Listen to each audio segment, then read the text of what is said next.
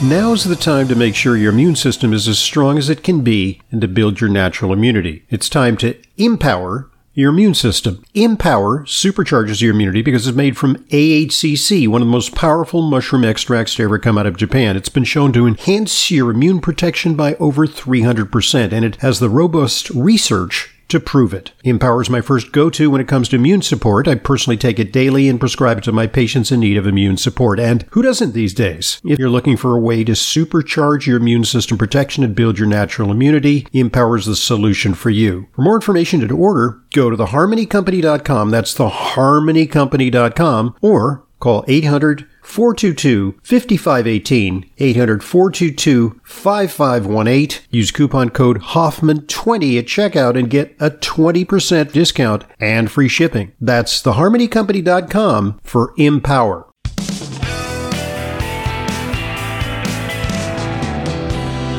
Welcome back to today's Intelligent Medicine Podcast. I'm your host, Dr. Ronald Hoffman. Our guest is Dr. Ran Anbar. First name spelled R-A-N, Anbar, A-N-B-A-R. He is board certified in pediatric pulmonology and general pediatrics, but he is also an expert with 25 years of experience treating over 7,000 children with hypnosis. And his book is Changing Children's Lives with Hypnosis. It offers the prospect that we can say goodbye to pain pills for children, but there are very, very wide applications of hypnosis for dealing with just an array of problems. We discussed those in part one. COVID has set our kids back. Kids are masking and they're socially distancing. And there's a big ick factor that I think it may take years for kids to overcome. What prospect does hypnotherapy have for reversing some of these fears and phobias? So not only does hypnosis has prospects for this, hypnosis has worked, and I'd like to share some of my experiences with you. But let's start at the beginning of COVID, when it first started, and we were going to lockdown. You recall that time? Yeah. And I had two kinds of kids, the kids who were in my system and the kids who came later. So the ones that I was already seeing, we inoculated, we helped them out to begin with. And what I told them, when something bad happens, you can get depressed about it. You can think about all the horrible things that can happen. I can get sick. My family members could die. I can't see my friends anymore. And that will bring you down. On the other hand, you can think in a positive way and therefore better able to handle what comes your way. So, for example, with any bad thing that happens, there's always a positive lining to it. Mm-hmm. So in the case of COVID, the environment cleaned up while we were in lockdown, and we had a better understanding of how mankind is affecting the environment that hopefully we'll be wise enough to use in the future. We were stuck at home, and I told the kids, find something special to do this year when you're stuck at home, that a year later or 5 years from now, you'll say, hey, during my COVID year, I learned to play music. I learned a new language. I learned to invest in the stock market. And the kids I was seeing did exactly that. And they looked at the COVID time as a time of growth, which is a very positive way of looking at it. On the other hand, kids who I wasn't talking to when COVID hit started coming to see me during the quarantines, and they were depressed, they were anxious because they were thinking about all their losses. And as we brought them in, we taught them how to use hypnosis to calm themselves, taught them how to interact with their inner self, the subconscious, which is a source of great wisdom in many kids. And then they started learning again about how they can cope better with a negative experience such as COVID. Just today, I saw a young man, 16 years old, who a year ago, when COVID was at its height, started overthinking. He got depressed and anxious because he felt life is meaningless. Mm-hmm. And he started doing some pretty bad choices to cope with it. I met him today, and he's going to learn how to think positively, and he's going to turn himself around. Okay. It sounds like that's sort of like reframing, a little bit of cognitive behavioral therapy, right? Exactly. With hypnosis, you can use other forms of psychology. It's not just hypnosis. It's mm-hmm. hypnosis and counseling. In fact, that should be stated quite clearly. Hypnosis by itself is not therapy. hypnosis is a tool for therapy. So what's the process like? I mean, is it do you have like a gold watch and it swings back and forth, and watch the watch, or look directly into my eyes and you are growing sleepier and sleepier? Is it like that, like the way it is in the movies? I don't even own a watch. Oh, okay. No, it's not like that at all. The first thing I do is I help the child understand about the power of their words. And in fact, this is something parents and family members could do at home right now. Okay. So what you could do is a very simple demonstration. You have the child stand up and extend their arm to their side, and their job is to keep their arm up. And then the parent will try to push down on the arm, and usually the child is strong enough to withstand that. And then I tell the child, tell yourself, I'm weak, I'm weak, I'm weak. But don't let your parent push down your arm. But then the arm goes down easily. Mm-hmm. And then I tell the child, tell yourself, I'm strong 3 times. And then the arm stays up. Mm. And then I ask the child, how does that work? And they realize that what they say, how they think, is what happens. And then I ask them, what will happen if you say, I'm not weak? And most children will guess they'll remain strong. And much to their surprise, when you say, I'm not weak, you still become weak. Mm. And then we discuss that when you use a negative word, mm-hmm. that's what you focus on. Mm-hmm. And so the first lesson is to reframe how you talk. Say, rather than saying, I'm afraid of being anxious, tell yourself, I want to be calm. Mm-hmm. Rather than saying, I have a stomach ache, tell yourself, I want my stomach to feel better. So that's the first lesson.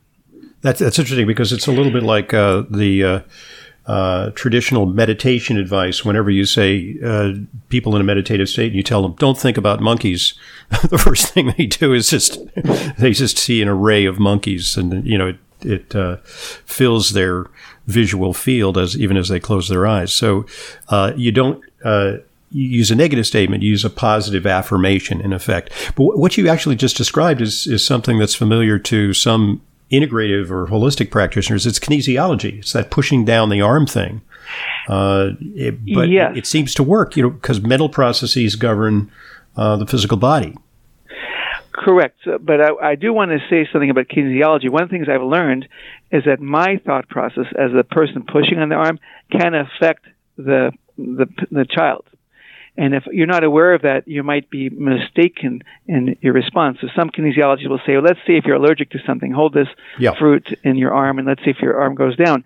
That I don't buy, because I know that if you, as a therapist, are biased, you can make the arm go down without even being aware you're doing it. Right. So you have to be careful with that. Right. It's the opposite of a double-blind, placebo-controlled experiment. It's like, there's a bias introduced by the experimenter as well. So it's not exactly.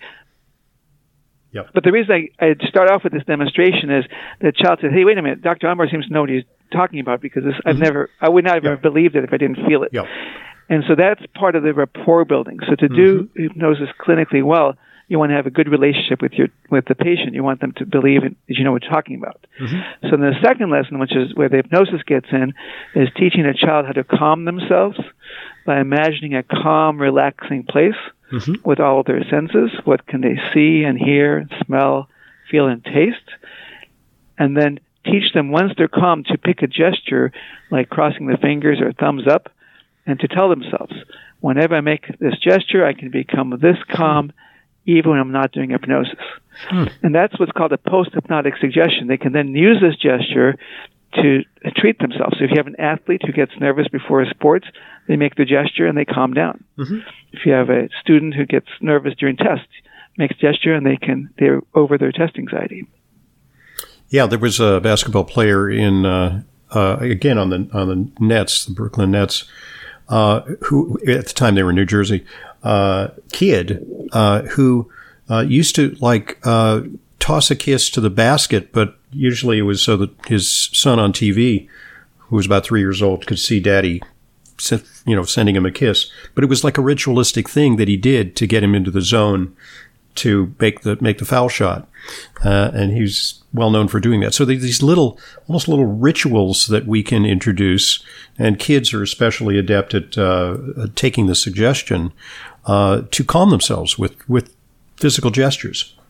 Right. David Ortiz, I used to follow the Red Sox when I lived in Boston. Mm-hmm. Yep. David Ortiz used to spit in his hands, clapped him twice before each time he batted. That was his ritual. Mm-hmm. Right. So in effect, there are some suggestions in the book to make it a DIY, do-it-yourself experience. In other words, you don't have to necessarily go to a professional hypnotist to incorporate some of this wisdom on a practical basis. Correct. So the two examples I gave you about positive talk and about how to relax, you can do this at home. You don't need a therapist to do this with you. What I would caution the listeners, though, is that if there's a medical condition going on, work with a clinician, because there might be things like I told you about the guy who used hypnosis to cover up his appendicitis. You don't want to do something like that. So if you're dealing with a medical condition, work with a doctor as well. But the positive talk can be applied throughout life and not just with medical issues. I often quote, by the way, Henry Ford, who 100 years ago he said, "Whether you think you can or think you can't, you are right." Whether you think you can or think you can't, you're right. Because how you intend to do things is what happens. Mm-hmm. So that's the positive talk is really good. Learning how to relax when you're anxious, it's because you're thinking anxiety-provoking thoughts. By shifting your mindset, you can calm yourself down.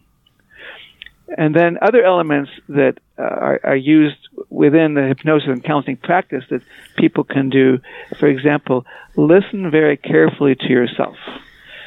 Calm yourself down and listen to your subconscious. You don't have to call it subconscious, to inner self, and you'll get wisdom from within you if you just quiet yourself down. And you can quiet yourself down by imagining the calm place, or you can quiet yourself down by when you take a walk in nature, or even listening to soft music. And this is something also that people can do on their own. Cesar Millan, who's a famous celebrity animal trainer, used to say, if you got a problematic dog, you got to treat the owners. Is there some aspect to this of treating the parents or giving the parents instruction in self-hypnosis so that they can experience it and maybe impart it to kids? So I think, first of all, yes, many times the children's problems and solutions lie in the hand of their parents.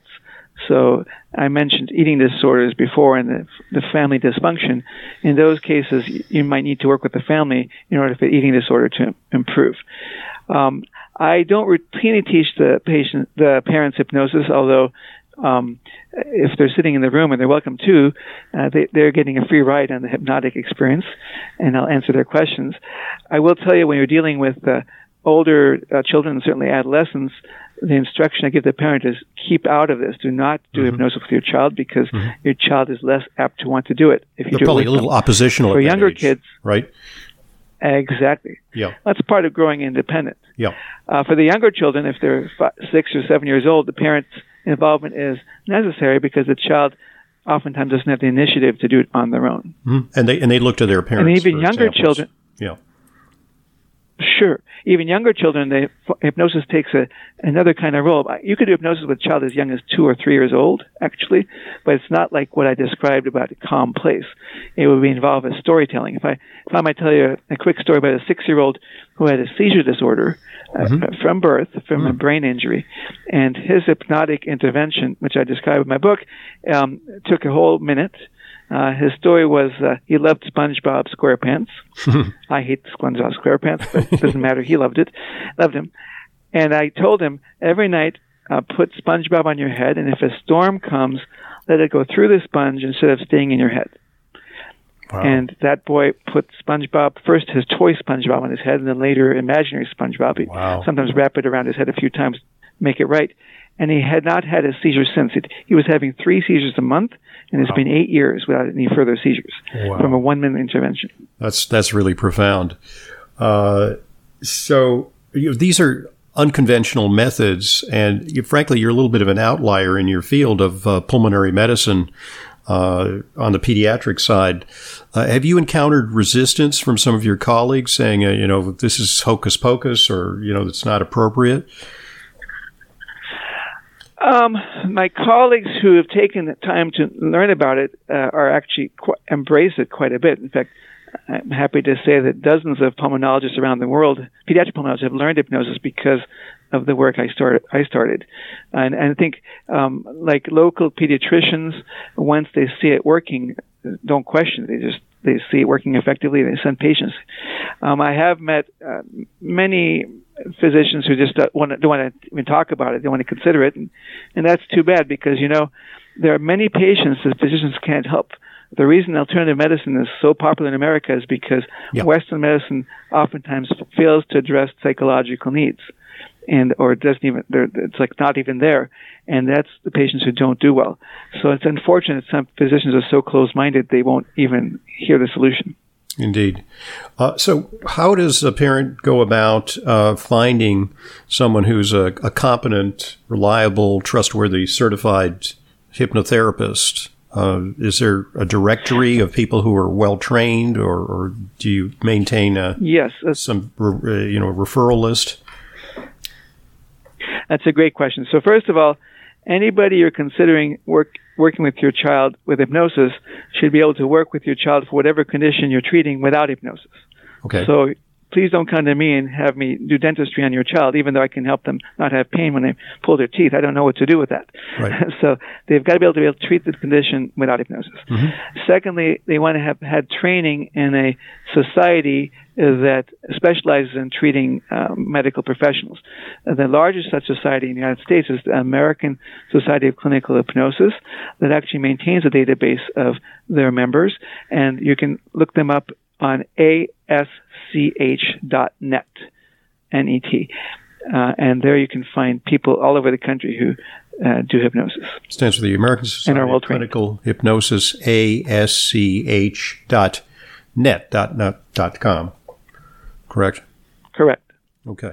Yeah. And you have, in addition to the book, which I recommend highly, because the book kind of goes beyond, just talking about hypnosis per se. It talks about, it's really a profound reflection on the power of the mind and the subconscious mind, and there's even talk about dreams, and it's just a fascinating book with practical suggestions for things that you can incorporate in your life to garner some of the benefits of hypnosis, even if you don't see a professional hypnotherapist or have your child undergo a specific course of therapy.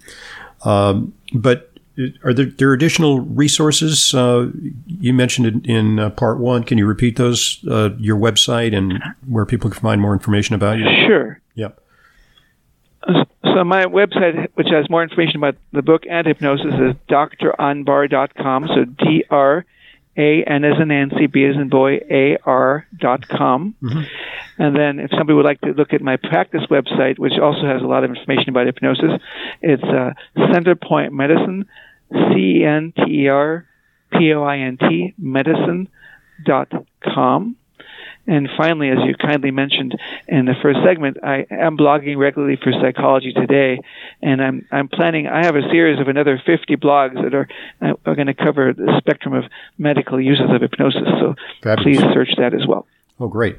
And so, how does it work? People, say they're in some remote location. I mean, do they have to fly to your office in San Diego to undergo treatment, or do you do telemedicine? Or do you alternatively work with people's physicians to advise them on how they can incorporate some form of perhaps mild hypnotherapy in support of a kid's problem? Sure. Great question. So first of all, yes, you can do hypnosis by telemedicine. And since COVID hit, I've been doing that regularly. And even before then, my practice in Syracuse, New York now is all telemedicine. Okay. However, so you're bicoastal. You commute back and forth? I'm bicoastal. Okay.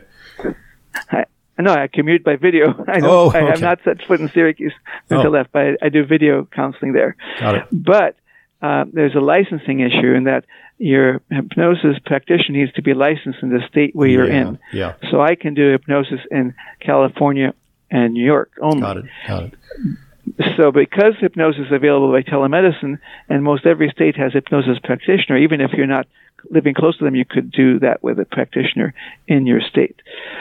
As far as teaching a physician hypnotic techniques, I have not done that. I probably wouldn't do that because they're probably don't want to take the time to learn what to do. I've talked with parents and given them some tips occasionally if I have not been able to see them personally.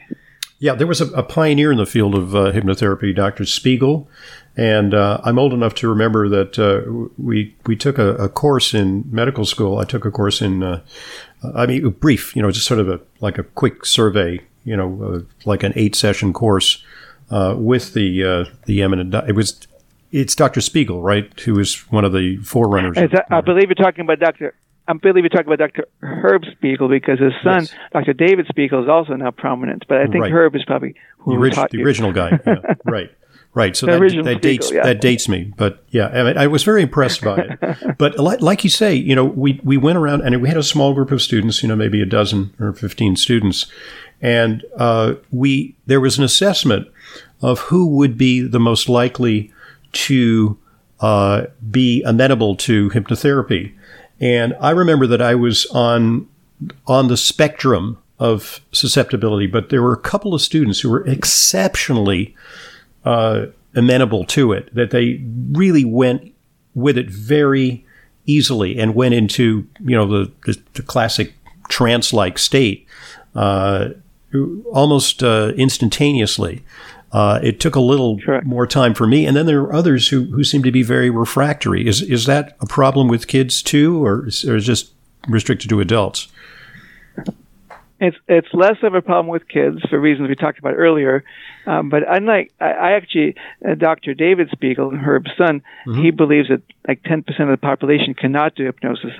I disagree with him. 10% of the population can't do his research hypnosis, but there's very different between research hypnosis and clinical hypnosis. Clinical hypnosis, you really are motivated for it to work, so you get a different kind of response. I do want to say one other thing. You learned about hypnosis probably 10 years ago in your medical school, or 20 or 30, I don't know how many years it was. We're talking 35 years ago. Yeah, I'm sorry to say. 35 years ago. Yeah.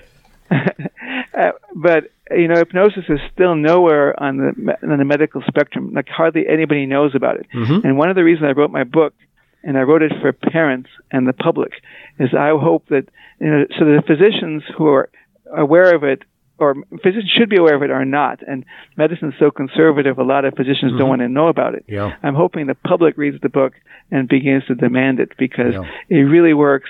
And if people are suffering out there where they don't have to be, we really need to get the word out. Right. And that's the purpose of the book. So much potential and so much harm sometimes from pharmaceutical and surgical interventions, which have adverse effects and may also have an income, as you said earlier, have an incomplete response. So there's enormous potential, and it's not just around respiratory issues, which you specialize in, but across the board in terms of so many problems, and especially for kids. We want gentle medicine for our kids, right? Correct. If I may share a story, there was a 12-year-old girl once I saw with bad asthma, so bad that she had been on oral steroids and prednisone for 10 years. Oh, it's horrible. And those of you who are physicians know that's not a good thing, because it has terrible side effects like stunting your growth, being overweight, brittle bones. She had all of it. And the reason she was on oral steroids for so many years, and I should just tell again the listening audience, inhaled steroids is different and they're safe. Yes. They're very low dose, but oral steroids not safe for asthma long term. Prednisone. The reason she was on it is every time they took her off, she ended up in intensive care unit 6 times in her life, ICU.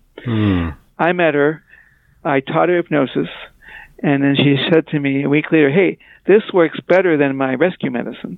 I said, "Well, good. Use it instead of your rescue medicine." And then I weaned her off the steroid. It took me a year. Wow. But after a year, she came off. Then she stopped all her asthma medicines, and I had to yell at her because she did have some asthma beneath it all. There was a real basis for it, yeah. Right. But most of her problem was anxiety, and people didn't treat it. They just gave her steroids.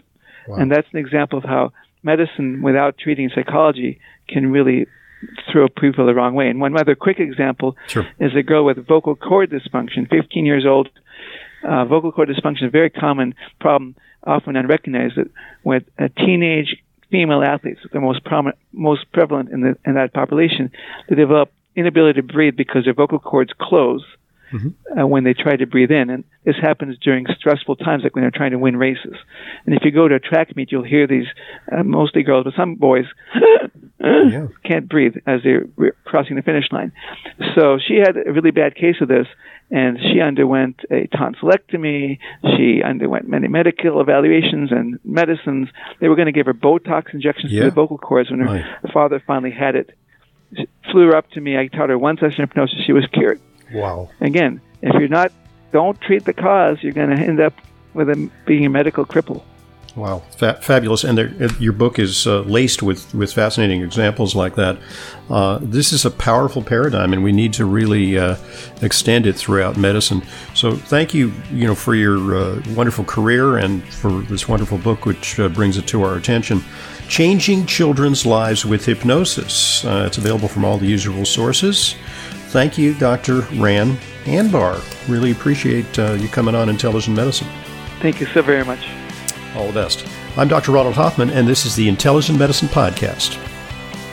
I want to thank you for listening to the Intelligent Medicine Podcast. Follow us on Apple Podcasts, Spotify, Amazon Music, or your favorite podcast app, and get new episodes automatically downloaded every weekday. And please give us a rating and review. It truly helps new people discover intelligent medicine. The Intelligent Medicine Podcast is for general informational purposes only and does not constitute the practice of medicine, nursing, or other professional healthcare services, including the giving of medical advice, and no doctor-patient relationship is formed. The use of information on this podcast or materials linked from this podcast is at the user's own risk. The content of this podcast is not intended to be a substitute for professional medical advice, diagnosis, or treatment. Users should not disregard or delay in obtaining medical advice for any medical condition they may have and should seek the assistance of their health care professionals for any such conditions. Finally, please visit drhoffman.com and discover everything Intelligent Medicine has to offer, including frequently updated, unbiased health news and fully vetted product and supplement recommendations. You know how important it is to ensure that your supplements are genuine, safe, and effective. That's why I partnered with FullScript, an online dispensing platform that only offers curated professional-grade brands that I know and trust. The very same supplements that I prescribe to my patients and take myself. Never counterfeit or expired, always stored and shipped correctly. Just go to drhoffmanstore.com to start your free FullScript account. Buying through FullScript offers fast shipping, optional refill reminders, a mobile-friendly site. It's safe, secure, and HIPAA compliant and offers world-class support. FullScript also gives you access to my custom targeted supplement protocols that combine the products that I recommend to address specific needs, heart health, immune support, and much more. Just go to drhoffmanstore.com to sign up for your free FullScript account. You'll get access to the supplements and features you need to help you achieve your wellness goals. That's drhoffmanstore.com. drhoffmanstore.com.